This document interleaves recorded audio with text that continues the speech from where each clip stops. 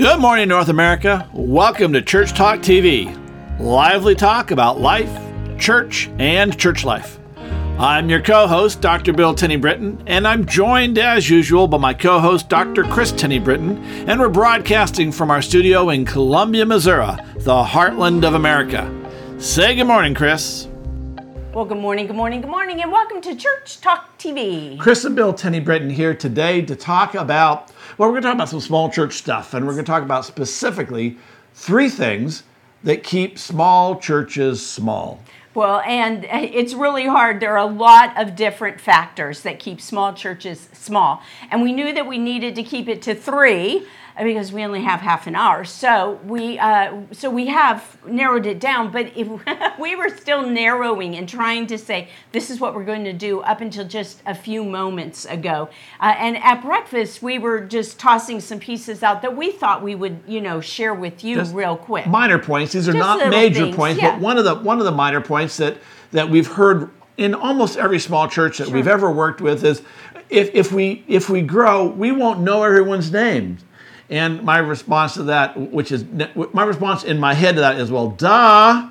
So, because if you know everyone's name, you are a small church. And that a growing church, a healthy church is bringing in people who you haven't met before. And, of course, that means you actively have to make the effort to go meet them. But even at 100 people, which is not a big church, really, it's bigger than the average. But at 100 people, sustainable these days. That's right. It's not sustainable. Right. But in other words, you can't get a full-time salary out of it. You can have a part-time pastor with 100 people, but a full-time pastor, Or one disaster could take you out. I mean, we were talking to somebody the other day, and their treasurer had embezzled $20,000, and if they weren't able to get that back, they would have been done. They would have been gone. I mean, they're that on the edge. Right, exactly. So, but if you, even at 100 people, you don't know everybody. You can't. You can't. It just doesn't work that way. Our brains, our cultures, whatever. You may be able to recognize people, but you won't know them. Well, okay, so that made me think just now when you said that, it's like Cheers, where everybody knows your name. Right. But if you look at Cheers in that bar, how many people are in that bar? And as bars get bigger and they're neighborhood bars and people really do know one another,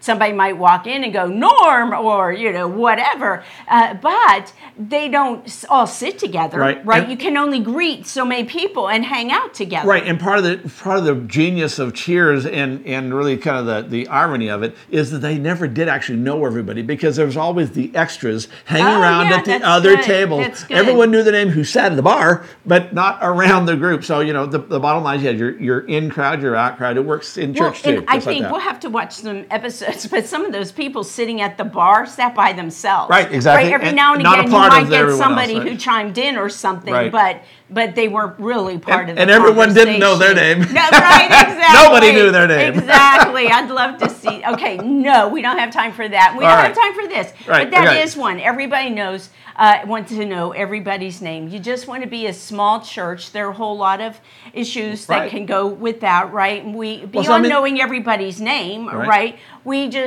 like having things our way, which also says, well, we want to be in charge, but I think we're going to get into that a little bit. Yeah, that's because that is one of the major things. Right. What else? I just want to just I've forgotten. So whenever, why don't we jump into this and talk about? Go on. Right. So there's 3 main things that we have identified that we think that keep small churches. Well, actually, we know these things keep small churches. We think they're some of the top 3. Others might disagree with the order of things, but this is where these aren't in order. Right. They're factors. And there may be other things that we're not going to cover that others might. But here's the deal: is for us, these are the things we've identified over the last 40 years in ministry and 20 years in church consulting. And they don't change. Isn't that interesting, right? I mean, this just keeps going. And I think at least one of these is more, well, can I just start us off? Yeah, go for it. Okay, so the first one is survival mode, where they really are in survival mode. And I think we're seeing this one more and more because more and more churches now are facing their mortality. Len Sweet at Duke University some years ago talked about the death tsunami that was coming to churches. Yep. He was talking about the aging of the churches, and that the older people, or the existing people then, were whatever age they weren't being replaced by younger people, and that there was going to come a time where everyone in the church was pretty much in their 70s and 80s and 90s, and then you're going to start having funeral after funeral after funeral. In fact, one of the pastors that we're working with has had 4 funerals in the last 2 weeks. Yeah. And he's in a very small church, and they're stacking up. And that's the death tsunami. And the problem is that in a lot of small churches, not all, but a lot of small churches, the vast majority of the people there are in their 60s, 70s, 80s, and 90s.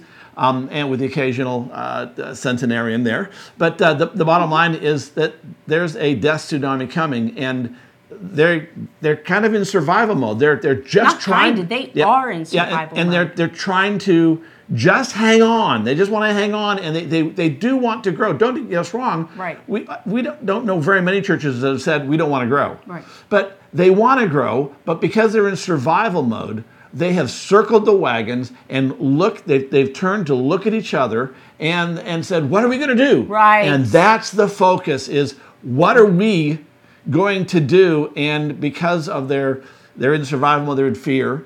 They're in a place where they are so afraid that they're paralyzed. Well, and they don't know what else to do, right? Right. I mean, we're seeing that all the time when we come in as consultants, and we bump up. You get a small group, right? A small leadership group. Sometimes, I say a small leadership group. I mean, sometimes a small part of the leadership, and not all of them are on board with that. You get the pastor, who's there and is on board or wanting to do something. They brought us in because they don't know what to do for themselves. Right. But in this survival mode, we're going to do what we've always done, and we can't get past that. I mean, I went and did a consultation with a church that had been easily mid-sized and was rapidly declining because they didn't like the pastor, and there were a bunch of movements and whatnot. And these 2 men who had been leaders, but they were protesting by their absence, with their absence and their money, which means they weren't faithful people regardless. Anyways, I call those people traitors, but hey, they're disloyal. For them, yeah. Anyways, not members, but they came not and I sat down. Jesus. Yeah, I sat down with the 2 of them. And as we're going, the one man said, well, I don't know what he's doing, what he's thinking, because this is what we've done. I've been this, I've been that, and we've always done it this way. And I have heard that probably hundreds of times. People will say it, but it's always with a sad facetiousness. And I was about to say something witty, and I realized they were absolutely serious. And I had to bite my tongue. I had no answer for that one. Oh, my goodness. Here's the reality, folks, is when a church hits survival mode, one of the things that happens is, again, they become inner focused, and they're more concerned with keeping what is than they are about growing. They do want to grow, don't get me wrong, but they're really more concerned about hanging on. Right. How do we cut our budget so we can live longer? Right. How do we make sure we don't lose any members, when in fact a lot of small churches, what really needs to happen is there's a couple members they need to lose. And that's hard to say. No, it's really not hard to say, but it's hard to hear. A lot of churches are like, yeah, but we can't afford to lose anybody. If you don't lose somebody's, the people who may be getting in the way of what will really is keeping you from growth, then you're not ever going to grow. Right. It's just a reality. And there's also the whole thing of not just losing people, but we're going to lose the way we've always done things. This is how we do worship and whatever. Right. And there's this fear that if we change, we're going to lose our inner group. And if we lose our inner group, all's lost because there's no one coming in. Right. Of course, there's no one coming in because we're totally focused on right, hanging yeah. on to the inner group. Exactly. It's a catch-22. Exactly. Recently, we worked with a church, and we kept hearing this person was so critical of what the church was doing, and just little tweaks even in that point or at that time. And all they kept saying was, "It's not going to work. Well, you just think this. You don't understand. It's here it is. You know, the book, right? And the handbook, the textbook, yeah, textbook responses. We got to get that done. Anyways, that she's going on and on and on until she completely goes off. And in retrospect, and when we get to encounter her again, our statement is, how has that worked for you? Right. Or that hasn't worked for you. That hasn't worked for you. That hasn't worked for you. Which is the key to moving forward, is to face reality as reality. Right. Because we get into survival mode. We're just trying to hang on, and the problem again with just trying to hang on is you're not in a state of mind to say we need to try something new. Yes, it may alienate some of us. Some of us may not be very happy. We may actually lose someone or two or five. But the bottom line is that you can either lose your future, or you can lose what you're hanging on to. And you're going to lose what you're hanging on to. Yeah. I mean, that's the bottom line. You're going to lose it when you die as a congregation, right. Or you're going to lose it when some of the key members die. Right. I mean, one of the reality checks regularly when I find a church that's like this, I'll look around and say, which of you is going to be here still alive in another 10 years? And I've seen people in their 80s, faces. Right? Yeah, people in their 80s saying, "Wow, I don't know if I'm alive. I probably will be in some kind of assisted living." Or some people will say, "I'm moving to the Florida south, right? Whatever, yeah. That I'm not going to be here." So you start to see the people who are usually the most vociferous and loudest, vocal, adamant that we're not changing. We can't afford to change. Right, and you start to say, okay, who is going to be here? Well, my book, Shooting Ourselves in the Foot, How to Prevent Congregational Suicide, it's built on survival mode, how we take and we can overcome survival. You have to stay where you are while you're looking for help, and then you get help from outside, because you can't go wandering around. Right. And that is one of the problems that churches have done, is some of them, in their desperation and in their pastors' desperation at times, are trying all kinds of different things that aren't suited for their setting. And they don't have a strategy.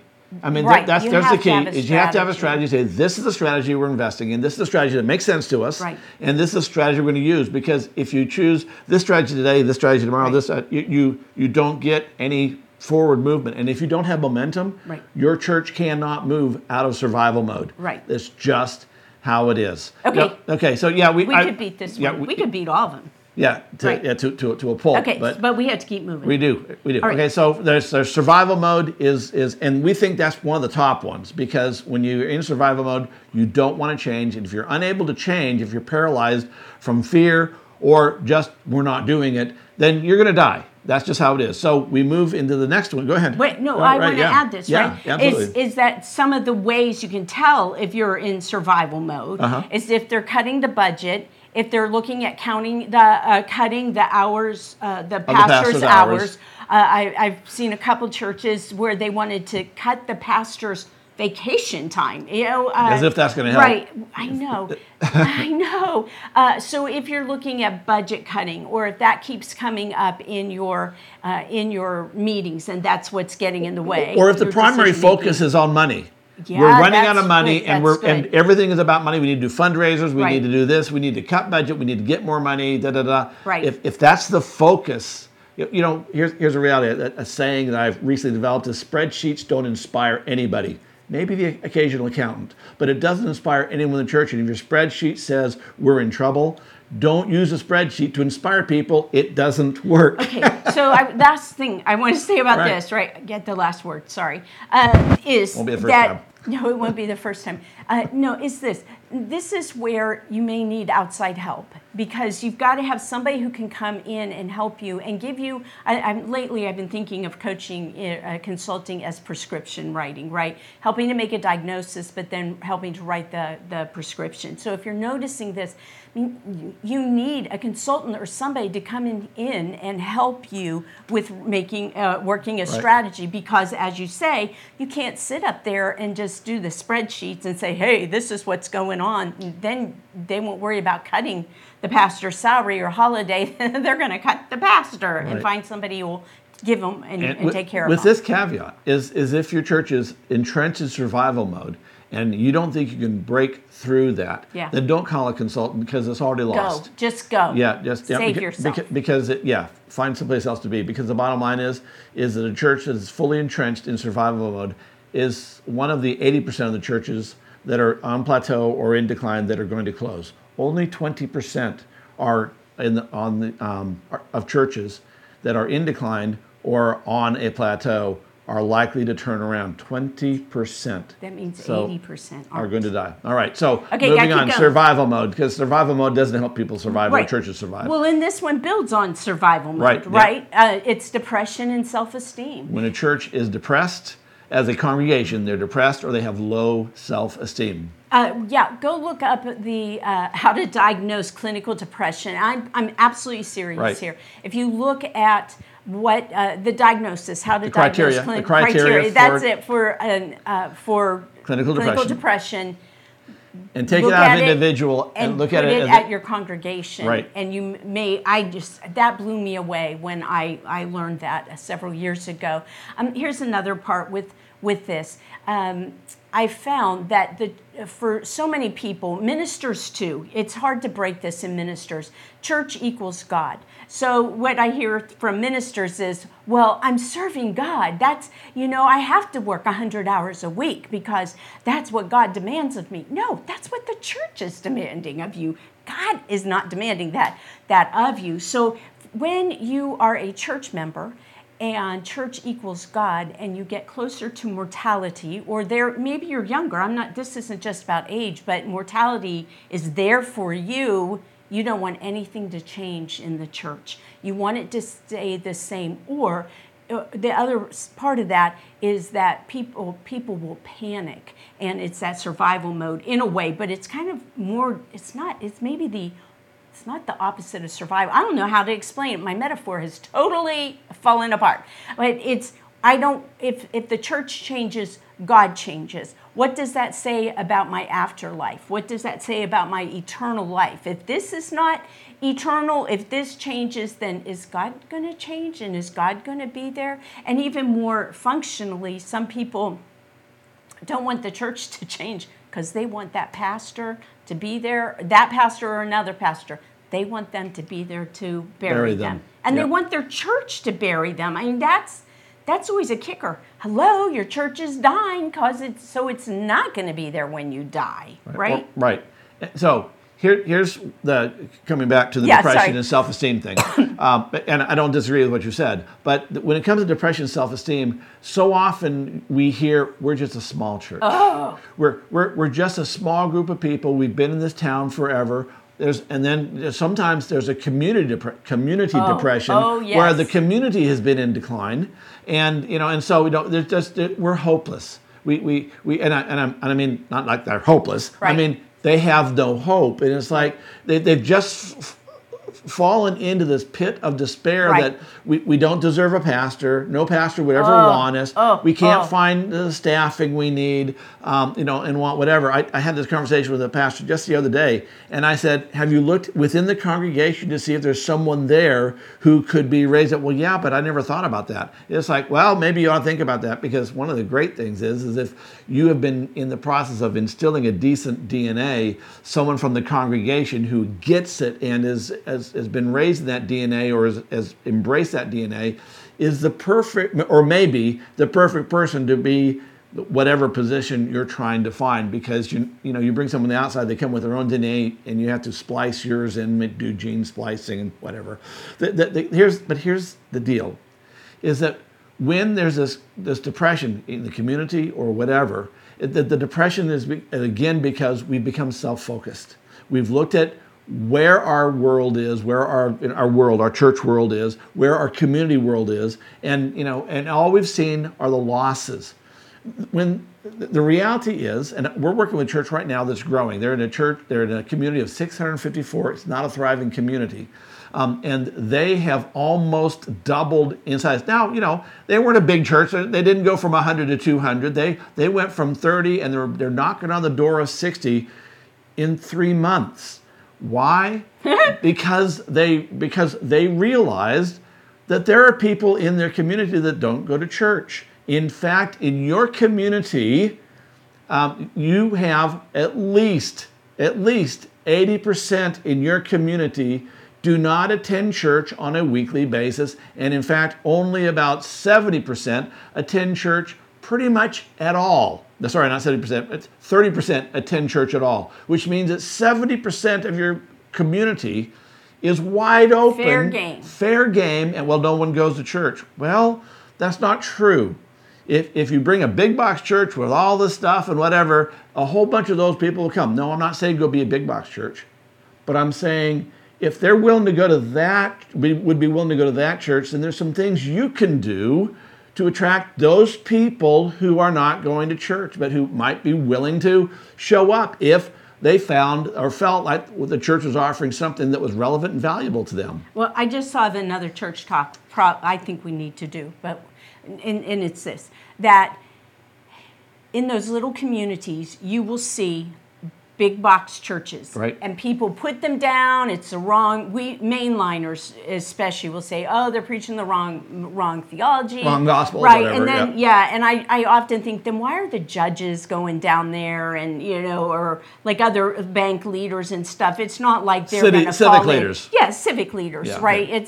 Yeah. We heard this in Seattle from everybody was blaming this church and its horrible minister and theology. And it was like, you've got thinking, intelligent, high-functioning people there, right. But okay, all of that aside, there are some things we can learn. We, again, this comes to size stuff. What's working there, the techniques wouldn't work here, but what so many of those church tools, right? But what they've discovered is what people need. And then that can translate to your setting. What do people need in our community? But okay, now so I want to do that. I'm going to keep this for a moment, and that is that depressed people. When your community is depressed, the people are depressed, and that means you have depressed people in your congregation, right? And I watched a church leader, frustrated the heck out of me. I was doing consultations and coaching with them a number of years ago, and her house had caught on fire. And she was living in all of this hell, but she was bringing all that hell into the church. And so they couldn't do this, and that wasn't going to work. She was living out her life, and the church let her. Because that's what churches do. So you've got to watch, and now I'm thinking, pastors, that maybe doing sermon series or being aware of depression as individual in your community, there's this opportunity to bring hope. So how are you going to, not just message-wise, but how do you help to turn that around? And I just want to build on what you just said. Please. Is you have depressed community, your congregation is depressed. What do they need more than anything else? They need hope.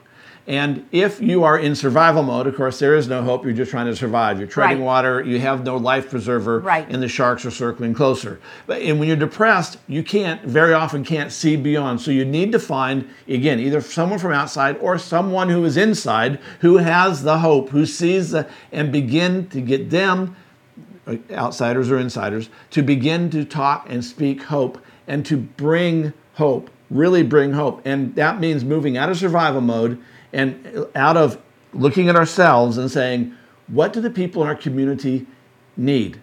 And then offering those needs. And I'm not talking about you need to open a food pantry. I'm not talking about a clothes closet. No. I'm talking about the Bible has and Jesus has incredible answers for all of life's issues. Yes. Begin to talk about that. Begin to show people how they can apply the financial principles that Jesus taught, the relational principles that Jesus taught, what's the word I'm looking for? The work ethic that Jesus taught and the New Testament teaches. Begin to talk about those things, offering hope, offering tools, and then begin to talk about it so people start hearing that there's hope here. And here's the reality is if you're working on your spirituality and the church's spirituality, not just doing Sunday school, you're actually doing spiritual development stuff, and you're talking words of hope, people begin to pick up on that. And you can move out of the depressed mode into a motivated mode, into a momentum mode where you are beginning to pick up the steam to grow. But you're going to have to get over it's all about us. And you're going to have to get over that it's all about we're about ready to die. You have to say there's hope. Right. That's the only way out of depression. Right. and survival mode. Yep. Right. Okay. So think about how you can preach that. And you mentioned, spiritual practices, spiritual disciplines, and whatnot. I got to thinking just this morning, what if you taught a new spiritual practice to your congregation every week? Right. I don't know. I'm going to try it. Okay. So now we got to go because time is running. Right. Here we go. And this one's actually, it's a huge issue. And again, the other two are really huge. But they go together, even though they're very separate. And that last one is? Decision-making, majority rules. And here's my one story, or like my own personal pastoring story. A senior pastor in a church, and we doubled in size. And this wasn't a small church. This wasn't from 30 to 60. This is 100. We went to 200. Right. And they were on their way to 300. 300. Yeah, we did 300 our last Christmas Eve service there. Had to go to 2 services. Anyways, we being the church, the executive committee, we had an opportunity. The executive committee had talked about it and decided it was worth going to the board with. And so we took it to the board, we introduced it to the board, and this one man said, well, why are we just now hearing about it? And I said, well, honestly, you're the first ones hearing about it. The executive committee, the executive committee wanted to make sure that it was a viable option, and it's here because you all have to approve that what the ministry was. This adventure had to be approved by the board. It was one of those. And he was so mad, and it clicked to me that all of the thinking had come from, like, the decisions to do this activity, that activity, everything had come from round robin at that board table, and they weren't used to outside ideas. And that's part of what really got to them, where people were upset that they weren't part of the conversations. You didn't ask me. Yeah, and you didn't. I wasn't there for that. I didn't bring that idea. And when you're in a small church, this is a huge issue because big time. A lot of small churches, regardless of your denomination, there's an understanding, an unwritten understanding, and in some denominations there's a written understanding. But that's misinterpretation. Yes, of course it's a misinterpretation. But we're congregational. We are small. Everyone's opinion matters. We should ask and poll everyone, and the majority rules. And here's my challenge to you: find me one time in Scripture, one single time, where the majority ever got it right. There is not one time. 2 votes that we know of in the New Testament, right? And both times they one it was Jesus, disastrous. One put Jesus on the cross. The other one, the boat sank. It's in the book of Acts. So here's the reality, folks: is that this is a theocracy, as it's meant to be.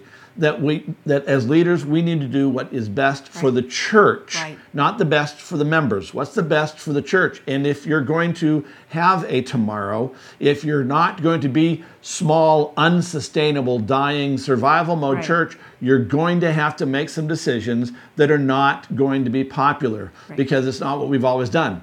And whenever there's change, someone gets their nose bent, a nose out of joint, whatever it is. They get their hair out of all messed up. Regardless, the key is that the decisions to grow the church and to make decisions that will change so that the church can grow is when it's a majority rules, those changes will not get made. I want to say this. It's not always the majority rules. It's everybody rules, right? The majority they're the ones who come up with it. They're usually the most vocal or whatever. But what can hold them at bay is not everybody's on board. Like, you have to wait till you have 100% complete.